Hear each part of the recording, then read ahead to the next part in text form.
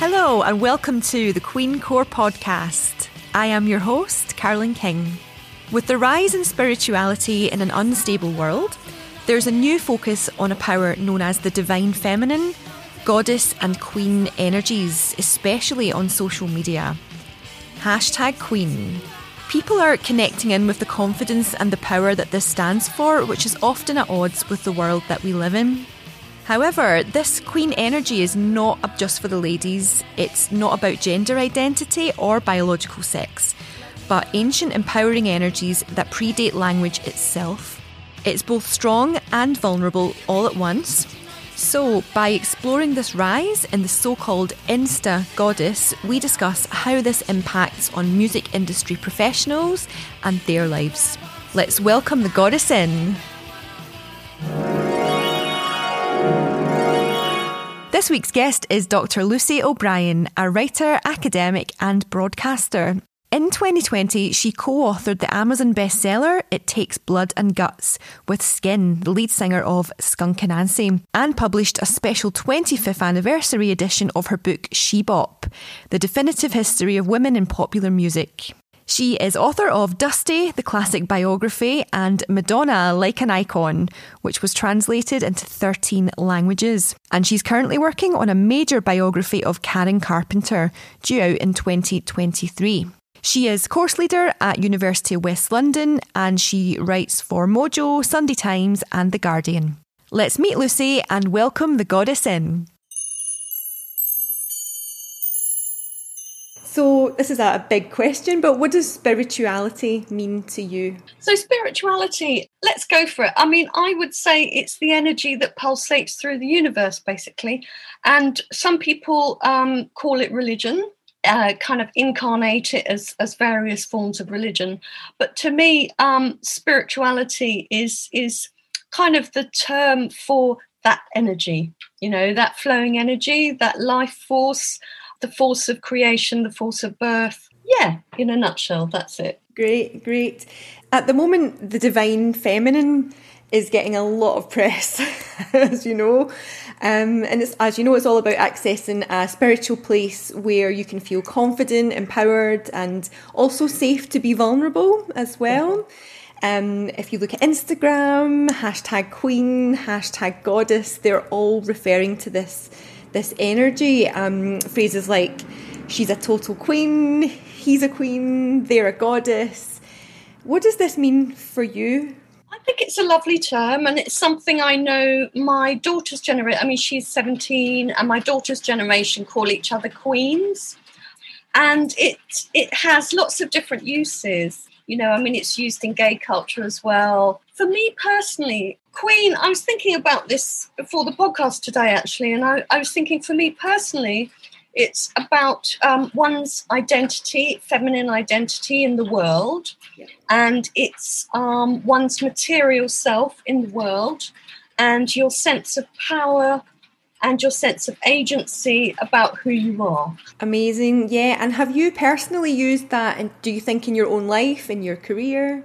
Yeah, I would say I've used it to be assertive, to consciously make my own choices in life, even if it's not the most popular route, even if it might risk disapproval, particularly from the patriarchy. You know, it's about not pleasing the patriarchy, basically, and making your decisions in a way that's in tune with your instincts and what you feel is right, and in a way that's personally empowering and also empowering for those around you as well. I would say living like a queen in a way in my life has been about pursuing the things I love, you know, pursuing music, writing, making music, kind of my friendships with women, and my work, which has really focused on female performers and also women working in the music industry.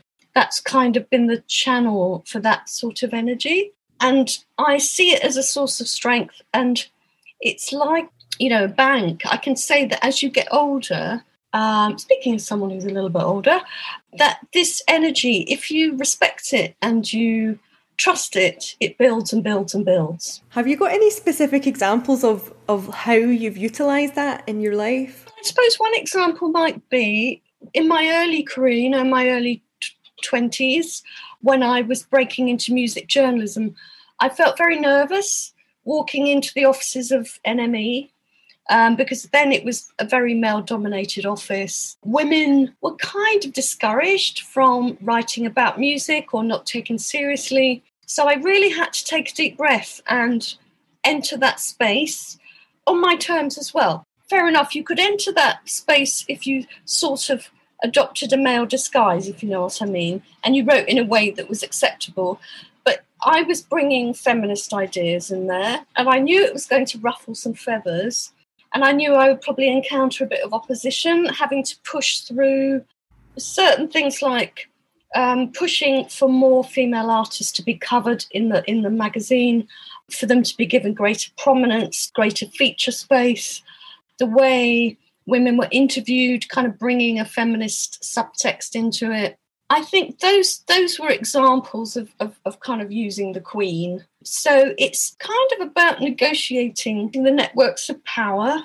Mm-hmm. And even if it feels intimidating, don't be intimidated by it. You know, take those steps. You know, think it through. Don't. I suppose if I was giving advice to younger women, I'd say you can take all those steps. Just look at the lie of the land first. Work out what you're going to do, and then go for it. I suppose Queen behaviour is like you're aware that you're not in your comfort zone, and sometimes, you know, not always, but sometimes it's good to take a step outside your comfort zone and stretch your reality.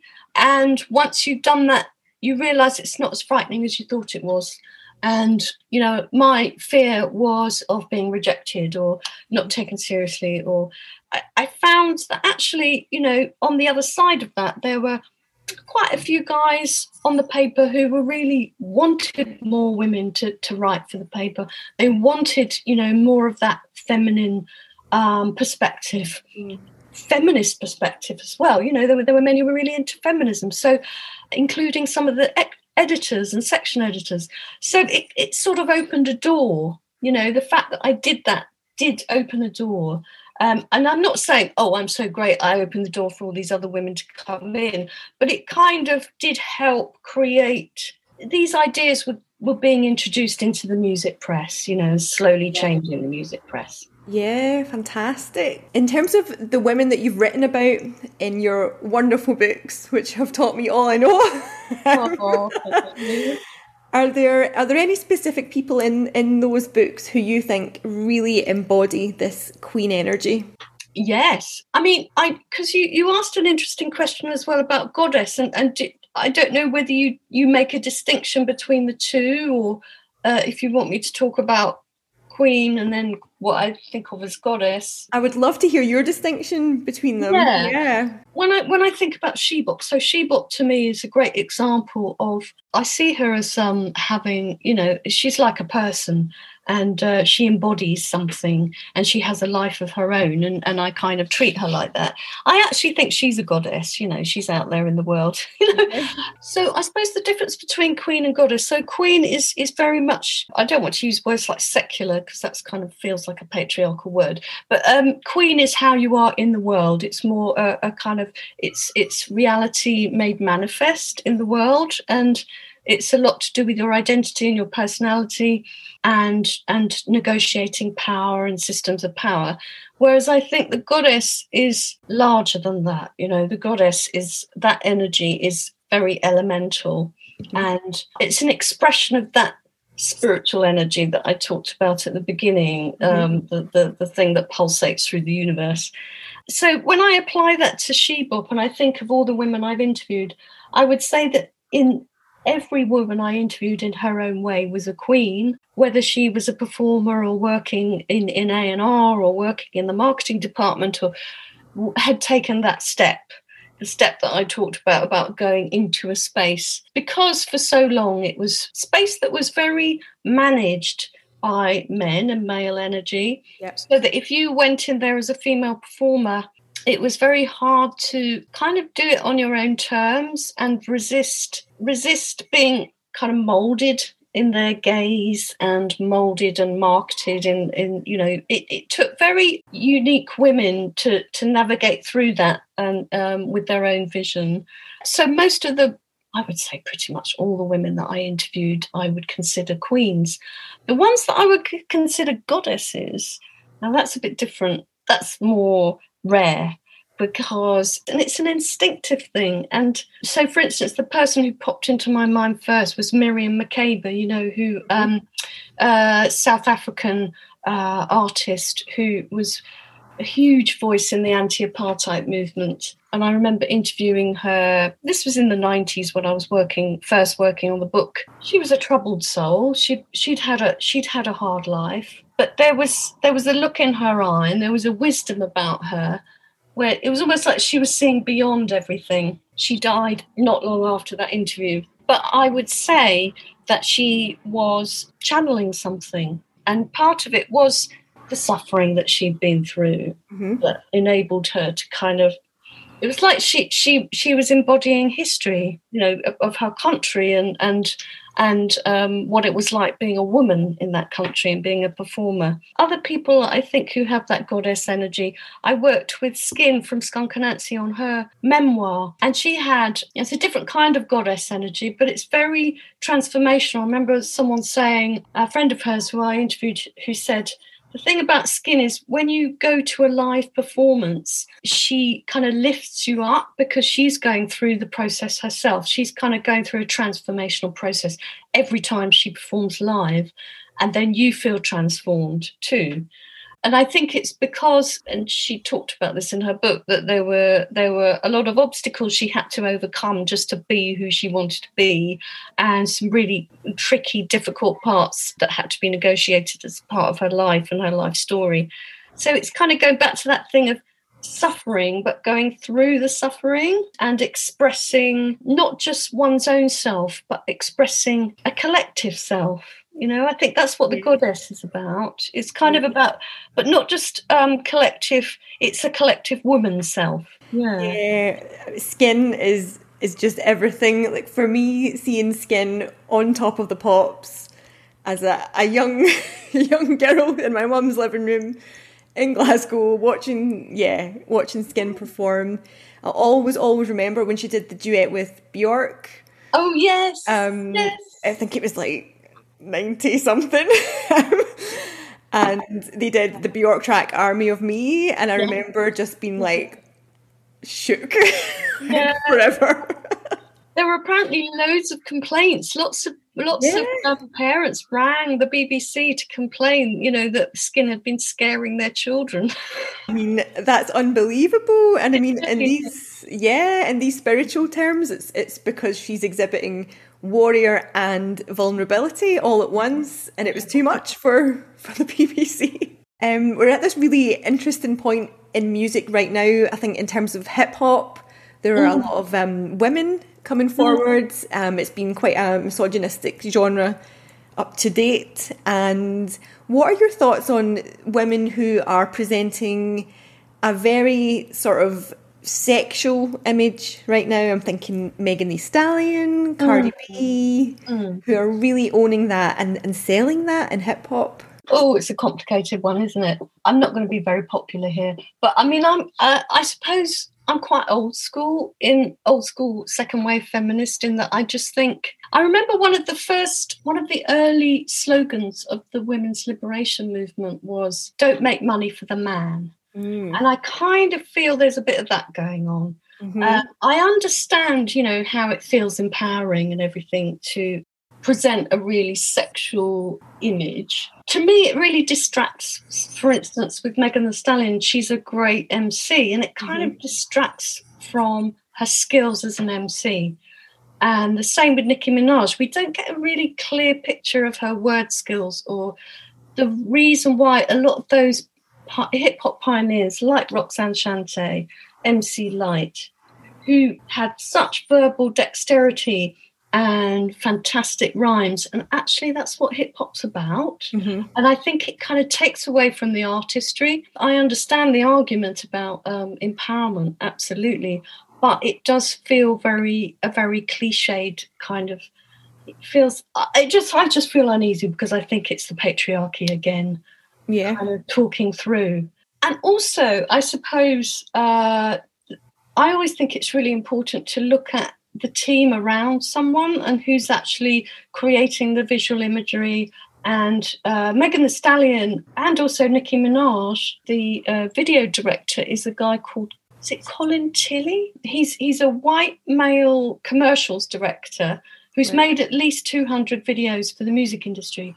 I kind of think, well, it's his eye behind the camera and it's him storyboarding this. Mm-hmm. So I just think it's really important to look at the apparatus around, who's creating the imagery and how empowering really is it. I just wanted to say, talking about hip-hop, I didn't want to give the impression that I thought all women in hip-hop were necessarily selling themselves in a sexual way, because I think there's so many great female hip-hop artists who are doing really interesting, innovative, I do think hip-hop's right at the edge of that really innovative part of music. And artists like Shy Girl, I mean, she's doing amazing stuff, amazing beats and electronic, weaving this kind of electronic texture into her hip-hop. And Little Sims, and there's so many women that are doing great stuff. And when I talk, it's not that I'm saying Nicki Minaj or Megan Thee Stallion or Cardi B have got it wrong, but I just see that as the much more pop saleswomanship end. And it's kind of it's more difficult territory, really. Maybe in terms of the goddess energy. You can't barter with goddess energy. It just comes through. You have to let it come through. You can't sell it. Yeah. In terms of the Grammys this year, best rock category, it was all women, right? What are your thoughts on where rock music is at right now? So remind me who won. So I think Fiona Apple won for her recent album. Yes. But there was really young artists in there like Phoebe Bridgers. Yes. In terms of rock music, I think that we are going into a really interesting phase. Actually, I would say Fiona Apple is one of those artists who has that goddess energy. Again, it goes back to that story of kind of suffering. Not that you have to say, oh, woe is me, but it's kind of owning your experience and turning that into part of what you do. And I think she's done that really successfully. Yeah, so I think in terms of rock music and where it intersects with pop music, someone like Lana Del Rey as well, I think there's some really, really strong, expressive work being done. Really great stuff. Yeah, so for you, that sort of queen goddess, divine feminine is about being expressive, not being afraid to express? Yes, absolutely, definitely. Yeah. I mean, one of my key questions for She-Bop, every person I've interviewed, I've asked, how do you express yourself? Because I do feel it's about expressing something that comes from right inside, that's not too filtered. Yeah.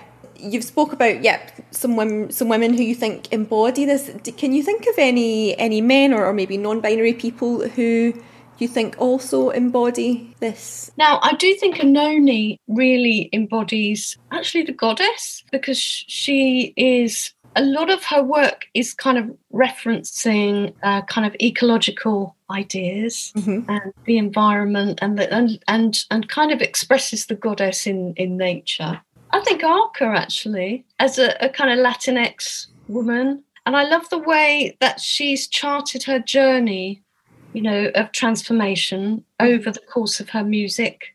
I see that as a very goddess thing to do. The last 3 albums, you get a real sense of that journey and that sequence of moving from one state of being to another state of being. Yeah. And the music really expresses that. Yeah, I mean, she's worked with Bjork.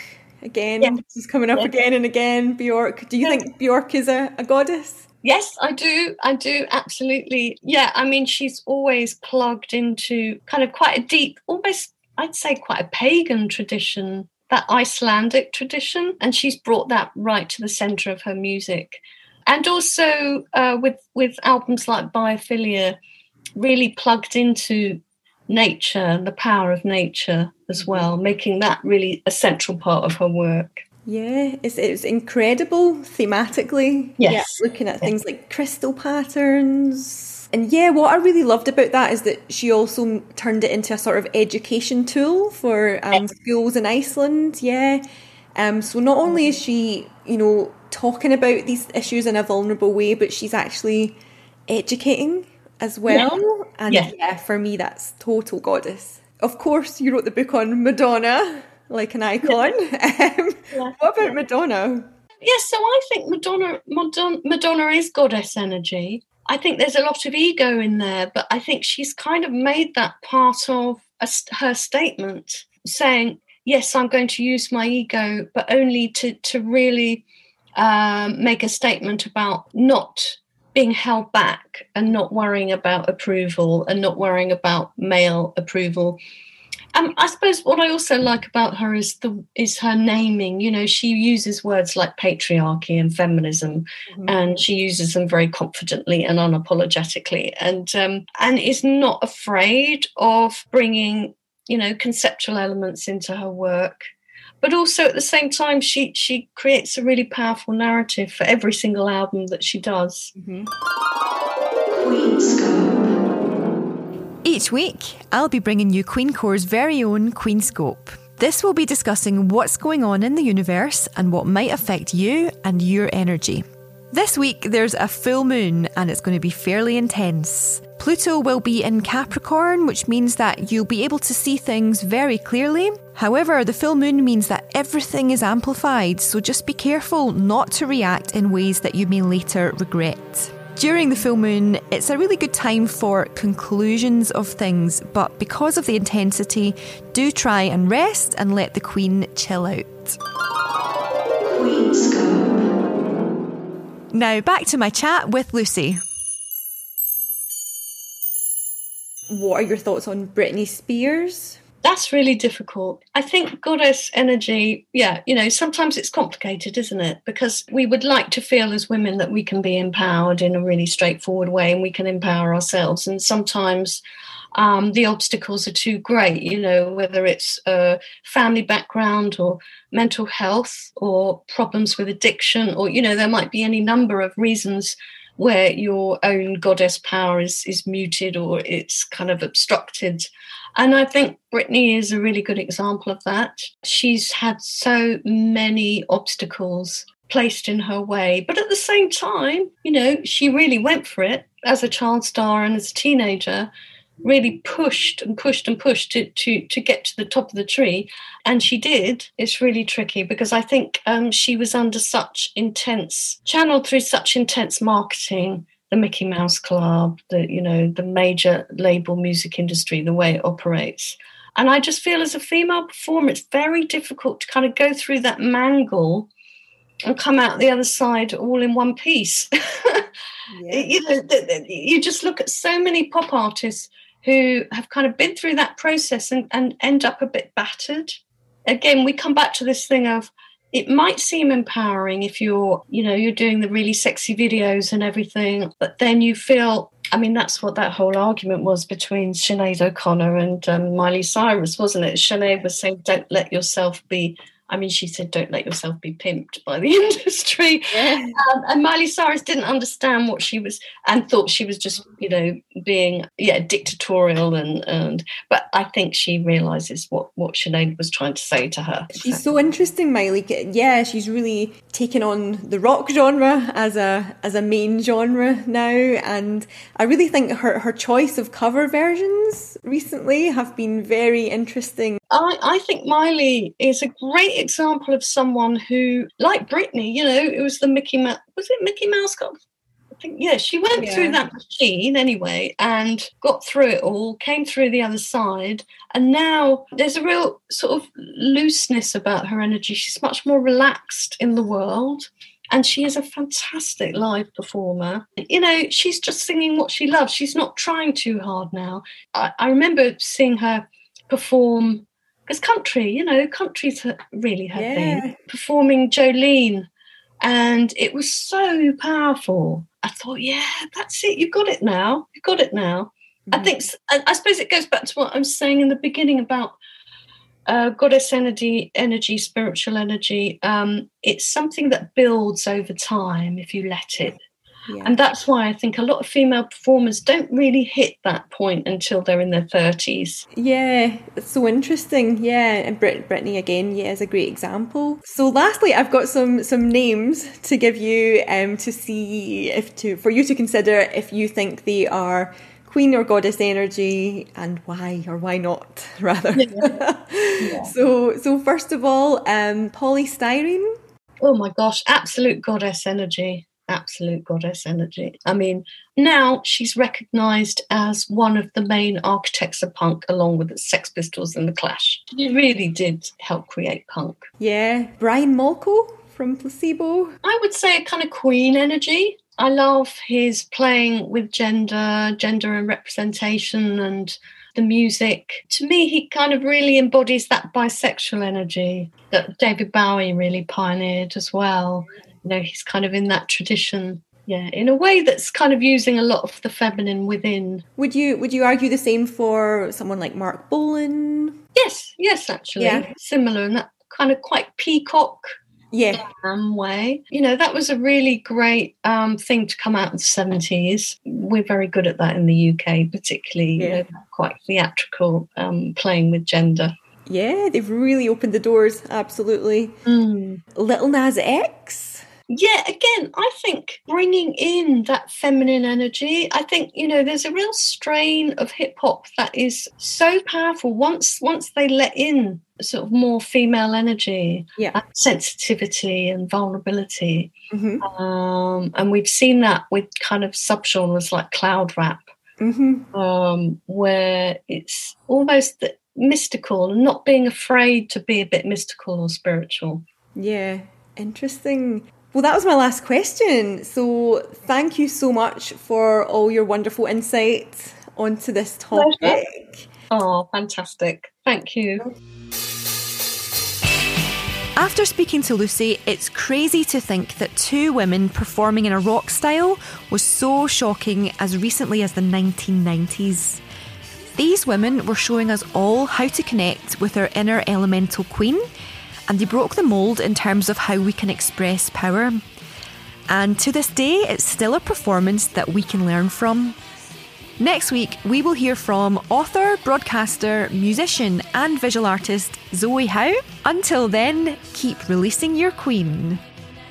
The Queen Core podcast has been co-produced and presented by me, Karlyn King, co-produced and edited by Helena Rufai, with music by The Vantees.